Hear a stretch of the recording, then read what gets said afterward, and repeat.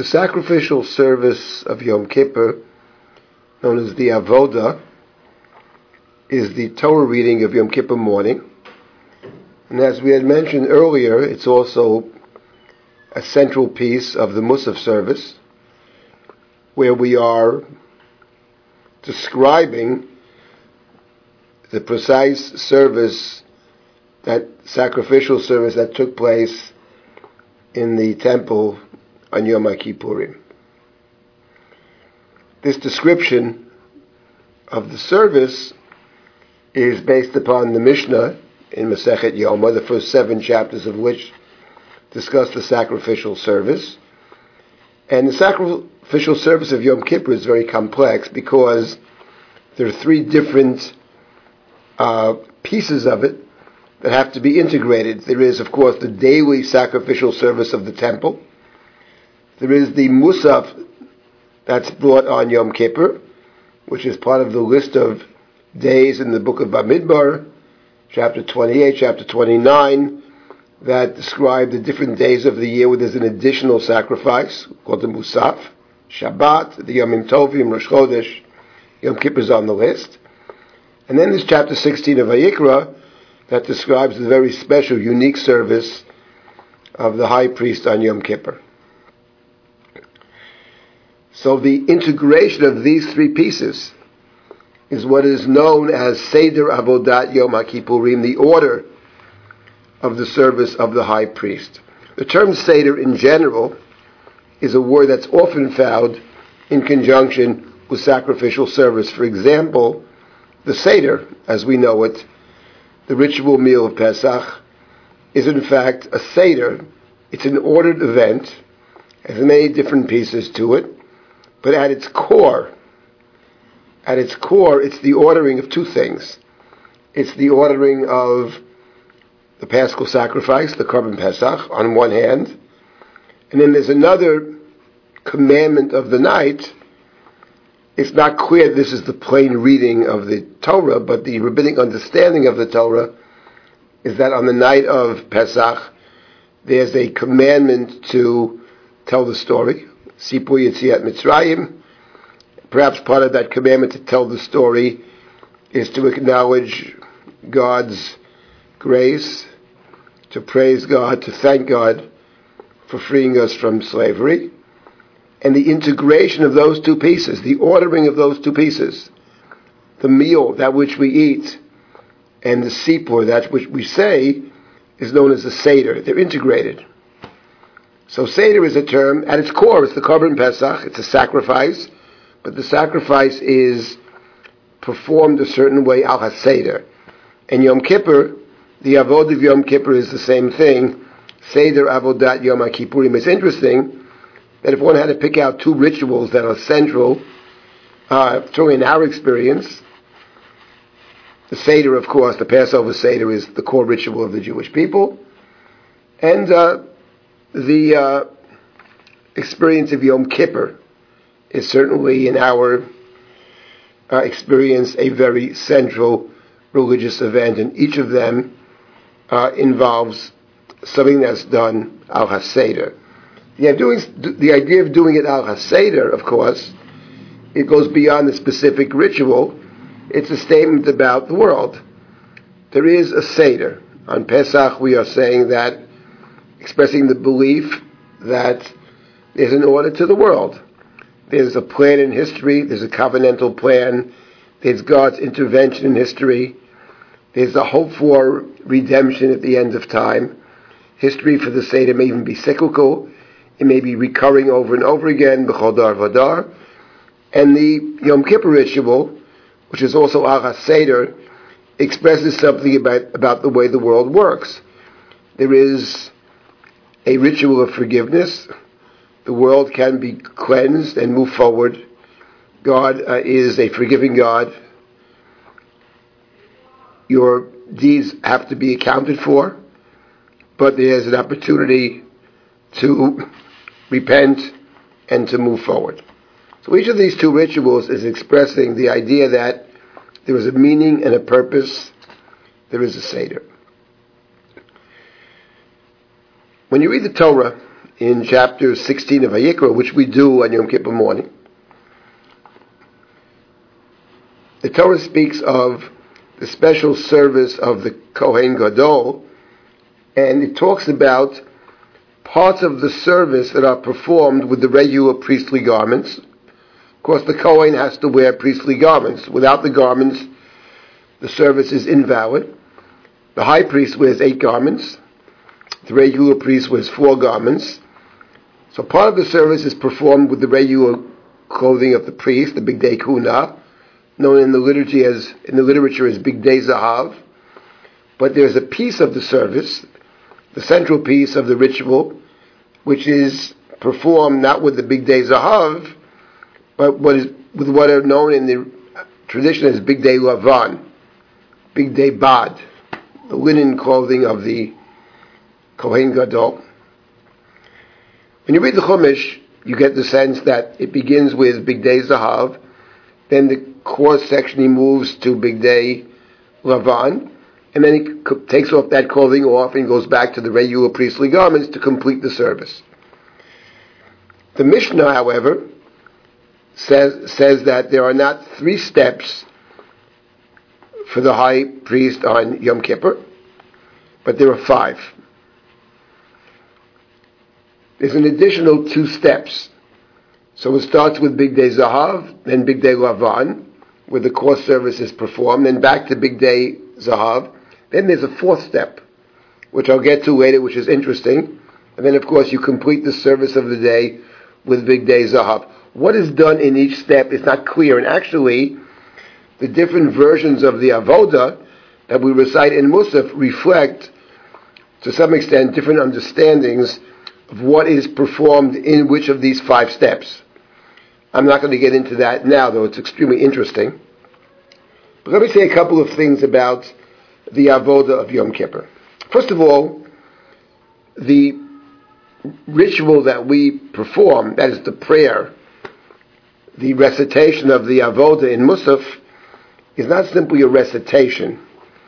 It's more of a reenactment, which is very unusual for us. Typically in our prayers, we don't have reenactments. The only other example I could think of, which is a kind of reenactment, would be what we do with the Hoshanot on Sukkot and on Hoshana Rabbah, walking with the lulav around, walking with the Hoshanos around the synagogue, around the Beit Knesset.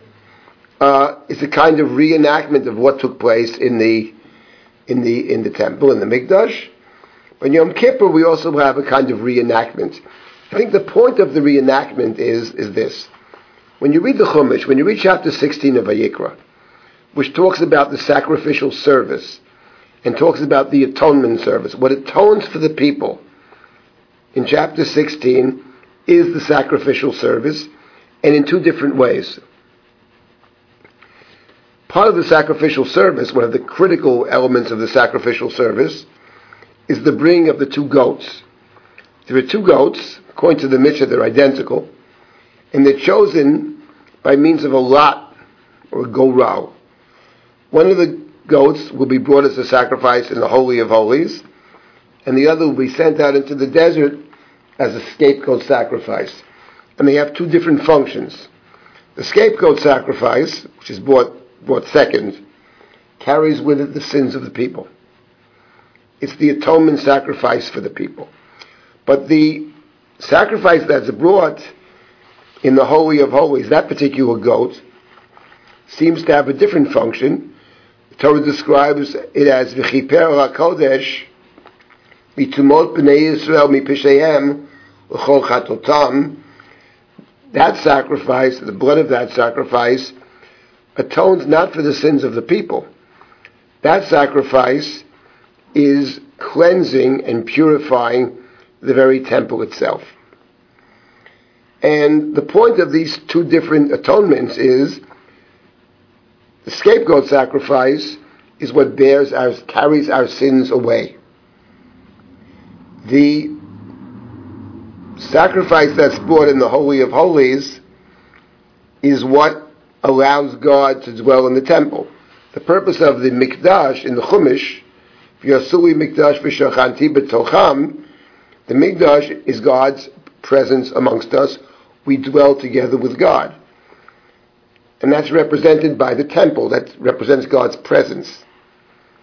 So what we want to do every year is to assure that the temple has not become defiled, that the temple is still an abode in which God can dwell. So that's not about the specific sins, but it's about the idea that we and God occupy the same space. We're living in God's presence. We're living together with God. And that's the double function of the sacrificial service as represented in the Chumash. What's very striking in the Chumash, in chapter 16, is that nowhere in that chapter is ever mentioned the idea of repentance.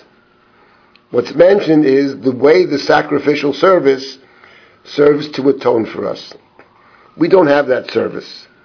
So what we do on Yom Kippur is we reenact the service. And by reenacting the service, what we're doing, I think, is entering into that world. As a general question, and this is a problem, I'll speak for myself, but I'm sure many people have a similar problem. There are many things we are saying in our prayers which we don't necessarily, where we find ourselves, hope for. We are praying for the restoration of the sacrificial service on the festivals, on the Shabbat. Many people are not anxious to have the sacrificial service restored. So for those people who don't actually pray for the sacrificial service to be restored, what are they saying? And I think there are two main possible ways to describe what they're saying. One is that when we say sacrifice, we don't necessarily mean sacrifice. We're saying sacrifice, but we really mean something else. Sacrifice stands in for something else. Sacrifice might stand in for closeness to God. Sacrifice could stand in for many things. So we're engaged in the kind of interpretive act that the prayers require an act of interpretation. That's one possibility. The other possibility is that we actually, in prayer, are entering into a different world. We are putting ourselves, for the time that we are engaged in prayer, entering into this world. And when we're in that world, we are desiring sacrifice. We are praying for sacrifice. Then we exit that world, step back from our prayers and exit that world. Now we're in the world in which we're not praying for sacrifice, but we bring part of that world with us. And that is one way to understand prayer. Now in Yom Kippur, I think that's very much what we're doing. We're not simply saying the words. We're entering into that world. We are standing, as it were, in God's presence. We're standing in God's temple. As we say in our prayers, Lifnei Hashem Titaru. So this is a more general question, and I'm not going to get into now the details of this. This is a very broad question about prayer, about how one sees oneself in relation to this activity of prayer and this tradition of prayer. But actually I was going to conclude with a different thought about Lifnei Hashem Titaru. Be purified before God. In the Chumash, in chapter 16, Ki bayom hazeh yechaper aleichem l'taher etchem mikol avonot chatotechem l'fnei Hashem titaru, that this is the day that is given for atonement, and you shall be purified before God. So how does that work in the Chumash, actually? So in the Chumash, in chapter 16, we describe this Avodah, and the Avodah begins, and the Torah reading begins, actually, that God spoke to Moshe after the death of Aaron's sons. And the Torah says that we are warned, Moshe is told, speak to Aaron, your brother, and tell him, Al yavo b'chol eitel hakodesh b'beit ha'parochet, he should not enter into the holy place, inside the inner curtain. B'zot yavo Aaron el hakodesh, only with this may Aaron enter the holy chamber, with two sacrifices, his own sacrifices and 2 of his own sacrifices, and then he brings sacrifices from the people as well. With this may he enter, and then the Torah continues and says that when he enters, he brings special incense for Yom Kippur, and that's, the incense fills the chamber, and that also allows him to enter. With this may he enter. And there are 2 ways to understand this. That what the Torah is saying is, there's a problem in entering. You can't simply stand in God's presence. But at the end of the day, the sacrifices that you bring are not simply a mechanism to allow you to enter, but the sacrifices that you bring are the atonement sacrifices for Yom Kippur. They atone, they purify God's dwelling place, and they carry away the sins of the people. That's one way to understand it. There is, however, another way to understand it, which is Lifnei Hashem Titaru, that actually what atones for the mistakes is actually standing in God's presence. It's the very standing in God's presence which is at least part of the atonement ritual. But in order to stand in God's presence, because standing in God's presence in the Torah is dangerous, you need a proxy. You need a sacrificial substitute for yourself in order to allow you to enter. But the atonement is a function of standing in God's presence.